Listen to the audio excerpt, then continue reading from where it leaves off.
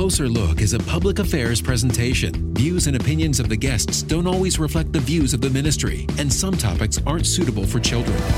K-Love is committed to community. Closer Look continues with a look at local agencies, events, and issues. Welcome to Closer Look. I'm Ed Lenane here in Washington at our studio inside the Museum of the Bible. And we're talking with Congressman Michael Guest, who represents Mississippi's 3rd District. He is a new member of Congress, winning election this past November. He's replacing Greg Harper, who decided to not seek re-election after 10 years of service. Currently, the congressman serves on the House Committee on Homeland Security, the Foreign Affairs Committee, the House Committee on Ethics. The congressman has an extensive background as well in law enforcement, first as the ADA, then the district attorney for Madison and Rankin Counties. He's married to Haley. Together, they've got 2 boys. They remain involved in church life. He's been a Sunday school teacher and a church deacon as well. Congressman, thank you for making the time to talk with us today. I know you got the tour of the Museum of the Bible today. How'd you like that? Impressive. First opportunity that I've had to visit the museum, and we got the 4-hour tour in about 30 minutes, so it was a very condensed version. But looking forward to coming back and spending some time here. There are some amazing things going on at the library, and we hope to get to be a part of that. Absolutely. Well, congratulations on your election to Congress. I know you are well acquainted with the man that you're replacing. Are you feeling maybe or have felt a little pressure to fill Greg Harper's shoes? Well, I will tell you, Greg has left some huge shoes to fill. I don't know that anybody can actually fill those shoes. I had the opportunity to know Greg for about 20 years. Knew Greg before he ran for Congress, before I ran for prosecutor back in Mississippi. Greg and I would serve together on some Republican committees there locally, and we developed a friendship. We were both local lawyers in adjacent communities, and so we would spend a lot of time together. Got to know Greg, just knew Greg to be a man of great honor, great integrity. And so I was immediately drawn to Greg and excited once he was elected to Congress, and really began to follow his career. I always had an interest in local or state politics, but really not national. And so when you know someone who is actually serving in Congress, it's easy to follow. And so Greg would often come home, and I would see him at church events or community events or political events, and I would often pick his brain about what was going on in Washington, D.C. And so after 10 years of service, Greg decided he wanted to return home to spend more time with his family. I talked to Greg about the possibility of replacing Greg. We had several long conversations about that, talked to family about it, spent time in prayer over it, and just came to a peace that this was something that I felt like that not only myself but my family was being led to do. And so after Greg's announcement not to run, we shortly thereafter qualified to try to replace Greg and began a almost year-long campaign. Well, being the district attorney, I know you've had plenty of experience in running for public office. So how much of a difference was there in running for Congress than what you had experienced before? The first thing is, the area that of the district is many times larger. I went from a 2-county district as a prosecutor to a 24-county congressional district, and so you're going in that district from the eastern side to the western side. It covers a large area of territory. You have some very urban areas of the district, such as the capital city part of Jackson is in the district. You've got Meridian, which is one of your major metropolitans on the eastern side, and then you've got some very rural parts of the district. And so what I found campaigning is that you learn a great deal about your state that you may not have known. As a prosecutor, I had to focus on the criminal justice system, the laws, how those laws are applied, court cases. But when you're running for office, you get a broad snapshot of everything from infrastructure to health care to military installations that exist within your district, within the state.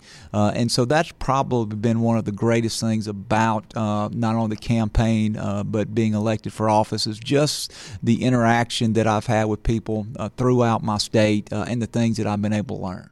What specifically was it that influenced you to make the jump to join Congress? For the last 2 or 3 years of my service as district attorney, I just kind of felt like that there was something else. That I love my time in the DA's office. I will tell you, being a prosecutor is a very, very fulfilling profession. You get to work with some outstanding men and women of law enforcement. You get to go into courtrooms, fight on behalf of victims, and in many cases, you get to see justice being served. And so I had done that started off as an intern in the DA's office, was able to work my way into an entry-level position, then staff attorney, then assistant district attorney, and then ultimately to run for district attorney. But I just felt like that there was something else that was in my future. Wasn't sure what it was, but just had that feeling, had some conversations back and forth with my wife about this. And then, everyone was surprised by Congressman Harper's announcement for retirement. He was a very successful legislator, very well thought of, very well respected. No one thought that Greg was going to retire at a fairly young age. And so it just seemed like that this was kind of a door that was opening as I was looking to kind of transition into something else. And so, I'm a firm believer that God opens and closes doors, and it seemed like that this was a door that He was opening for myself and my family. And so after prayer and discussion, we kind of stepped out on faith, believing that this was the direction that was meant for us. So it's early, obviously, in your first term, but looking forward, you've made it known that the priorities for you would be Mississippi farmers, improving infrastructure, health care, immigration reform. So let's talk about infrastructure first for a little bit. I know you're for a limited government, but you also believe there's a part of the federal government that it should play and could play in funding for updating infrastructure, right? I do. I believe not just in my district, in my state, but I believe throughout our country that we have an aging infrastructure, that we have not properly maintained the infrastructure that we've built. And so you have roads, bridges, water, sewage that is in need of upgrade. And I believe if we're going to accomplish that it's going to require the local government, the state government, and the federal government all working together. And I believe that this can be a bipartisan issue. This can be an issue that Republicans and Democrats can work together, that we can put together, hopefully, an infrastructure package that would be able to pass out of both the House and the Senate and ultimately be signed by the President. And so what I would like to do is for the people of Mississippi is I would like to see that money that is being appropriated by the federal government be passed down to the states, and then that each state would then have the ability to decide how that money should best be spent. I don't believe in a top-down approach where Washington, the federal bureaucrats, are trying to micromanage how those funds would be spent. I believe that the funds should be allocated to the state, really with just the general provision that they be spent on infrastructure. You don't want the money necessarily being spent on parks and things of that nature, which are important. You want those money to be spent on roads and bridges and water, sewage, possibly even rural broadband, which is something important in our district. And so that's something, again, that I see an appetite in Washington for. I believe it is an area that we can have bipartisan cooperation on, and something that I hope that we'll be able to accomplish in this Congress. I mentioned at the start you're serving on the House Homeland Security Committee. Pretty sure that your law enforcement background is going to help out here, right? Well, what do you want to see accomplished coming out of that committee? You're exactly right. One of the interests that I had in Homeland Security is it was a committee that I felt going in that I would have a good working knowledge of. Based on my 20-plus years of prosecution, I've had the opportunity to work with local law enforcement, state law enforcement, and federal law enforcement. And a lot of what we do on Homeland Security is the interaction between different law enforcement agencies as we seek to keep our country safe. Of course, the biggest issue that we're going to be dealing with in that committee and a major issue in Congress is border security. What are we going to be able to do to secure our southwest border? And so that's something that I'm excited to be able to to play a part in that discussion. As a prosecutor, I look at securing our southwest border from the perspective of what can we do do to stop the flow of illegal drugs from coming into our country. Most of the studies that you see and read will tell you that roughly 90% of the large majority of illegal drugs that are sold on the streets of our country, whether that be back home in my district, whether that be in Washington, anywhere throughout our country, that those drugs are not manufactured here, but those drugs are manufactured in Central South America. In the case of things such as fentanyl, those drugs are manufactured in China. Those drugs are then shipped to Mexico, and drug cartels then smuggle those drugs across our unsecured border into the states that border us on the Southwest, and then they're distributed across the country. And I think we would all agree that we have a drug problem. You often hear of the opioid epidemic. We see increasing numbers of individuals who are dying as a result of drug overdoses. And what I want to do is I want to make it as difficult as possible for individuals to be able to smuggle drugs into our country. And I believe that securing the unsecured portion of the border that does not currently have fencing, does not have walls, does not have electric sensors, if we can secure the unsecured portion, and if we can force all traffic through our ports of entry, whether that be foot traffic, whether that be vehicle traffic, commercial traffic, then we can dedicate our resources to policing those ports of entry. We can use our manpower, we can use our technology, and I believe that it would have a significant impact in our ability to reduce the availability of illegal drugs on our street. You are listening to Closer Look. I'm Ed Lenane here in Washington, visiting with Congressman Michael Guest from Mississippi's 3rd District. I read there's another first for you, as you are the first freshman member of Congress to be appointed to serve on the House Committee on Ethics. So congratulations on that. What's going to be your priorities for that committee's work? Ethics is a nonpartisan committee. It is equally divided between Republicans and Democrats. And it was an honor that the leadership in the Republican Party asked me to be a member of that committee, again, to be the only freshman member. Again, I think the fact that I have a prosecutorial background had some impact in their decision to place me on that committee.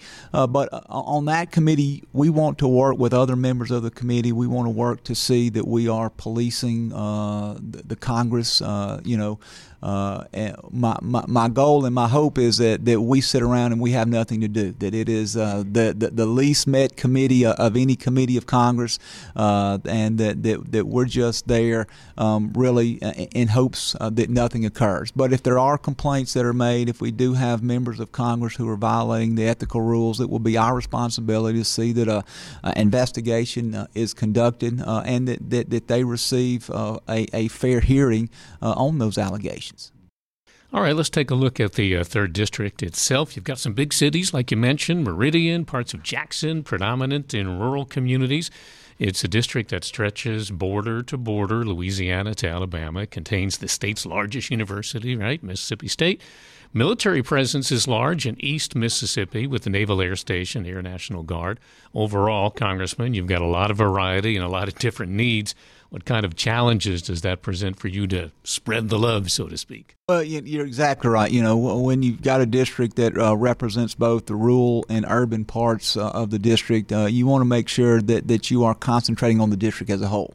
And that's why you look at things such as infrastructure that we talked about earlier. Infrastructure is an important need, whether it is a large city such as Jackson or whether it's one of your more rural communities. And so, you want to focus first on those issues that affect both the rural and urban, and then you want to strike a proper balance between things such as health care. If you're in a rural part of the state, you're looking at trying to maintain and keep open those community county hospitals where people can go and they can get that emergency service that they need. If you're in a more urban area, you're going to be looking at more specialized care. So, health care, even though you're looking at different extremes of health care is still a very common interest throughout the district. You mentioned military presence. So we are blessed in the 3rd Congressional District to, particularly over in Meridian, to have the Meridian Naval Air Station. You've got the refueling wing there at Keyfield and Meridian. You've got some Air National Guard and some National Guard bases throughout the district, and so there is a large military presence. Just outside the district to the north is Keesler Air Force Base. To the south, there is an Air Force Base as well. Keesler is to the south and Columbus is to the north, Columbus Air Force Base. So, there is a military presence there, and so we want to work to make sure that we, not just myself, but the other members of Congress, are positioning our military institutions, our military installations, so that if there is another round of base closings, that we are well positioned to keep those facilities open in Mississippi. Another issue for East Mississippi is the lack of industry, right, for the region. How do you think your role, and how do you think Congress can help with that? Economic development, economic growth is important to my state in its entirety. Speaking specifically to the eastern part of the district, we just a few weeks ago went to Meridian, the largest city there on the eastern side of the district. We met with the people there in their economic development. We were able to tour the facilities that they have, go through the industrial park to see areas that they are trying to use to recruit business and industry. And then we actually sat down with other officials, both local and state officials, and sat down for about half an hour and shot a video that they were going to be using as they were seeking to promote these sites, to show that there is cooperation among all levels of government. And so we want to engage with those individuals in economic development. We want to do anything that we can, from being able to use the fact that they will be coming into a business-friendly environment, that they would have access to the congressman in their district, in an effort to promote those sites, to try to bring new businesses in, and then promote existing businesses to look at expansion. Another aspect of your work in Congress is your involvement in the number of different caucuses. It's my understanding that the first one you chose to be involved with was the Bipartisan Prayer Caucus. Tell me why that was your first choice. My faith has been something that has guided me and been very important throughout my life and decisions that I've made. Throughout considering running for office and throughout the campaign, there was a lot of time spent in prayer, time that I spent in prayer, time my family spent in prayer, times that other people prayed on my behalf. And so we wanted to come in recognizing the importance that prayer had played in my life, the importance that prayer had played in the campaign. And so we wanted that to be the first caucus, because I think everything is built around that. Everything is built around your faith. Everything is built around your prayer life. And so we wanted that to be the first caucus that we chose to join once we were sworn into office. Mm-hmm. You also committed to joining the Pro-Life Caucus, so this, I think, next question kind of makes sense for me. You're a co-sponsor of what's called the Life at Conception Act of 2019. Talk about the substance of that. How far do you think this is going to get in the legislative process? This is going to be something that we're going to fight back and forth on as this Congress continues, and I'm hopeful that we'll be able to make some headway on this. Right now, we've been unable to do so, but we're going to continue to fight on this issue and to fight for the life of the unborn. I made mention of your family at the opening of our interview. I would imagine time away from home, family, church life might be challenging for you in terms of that balance between, real life and Washington life. How do you think you've been adjusting to that? I will tell you that the most difficult part of the job so far has been the time away from my family. I have been able to return home every weekend to get to see them, but it's still hard every night as I'm talking to my wife and she's telling me about the things that happened throughout her day, that happened in the lives of our children that day. And knowing that I'm not there to be a part of that. I will also tell you that I think the the transition is probably toughest on the spouse that is back home because my wife now is having, where she used to have my help to do things, she's having to do those things on her own. She's having to make sure that she's getting the kids where they need to be. She's having to make sure that she's the one helping study for the tests that are going to be coming up the next day. And so I will tell you that my wife has been a great partner. She has adjusted extremely well to that. But I do miss them dearly each and every day, and I do look forward to being able to return home after a week in Washington and spend time with my family and my friends to be back in church on Sunday. Well, again, congratulations, and now your first term in office. No matter what the future holds for you in Congress or whenever your serving time comes to an end, what's the one thing you hope your constituents are going to remember you by? I hope that they remember me as someone that they're proud of my service. That I was someone who came and each and every day worked hard to make them proud. We really had 3 campaign promises that we made. First is that we would work hard every day to make them proud. Second is that we would work hard to see that we live a better country for our children and grandchildren. And third, that we would fight to see that we forever remain one nation under God. And so those were promises that we made, and those are things that as an office that we seek to do each and every day. Congressman Michael Guest, who represents Mississippi's 3rd District. Thank you, Congressman, for joining us today on Closer Look. Thank you for having me. This has been K-Love Closer Look. Find us online at klove.com.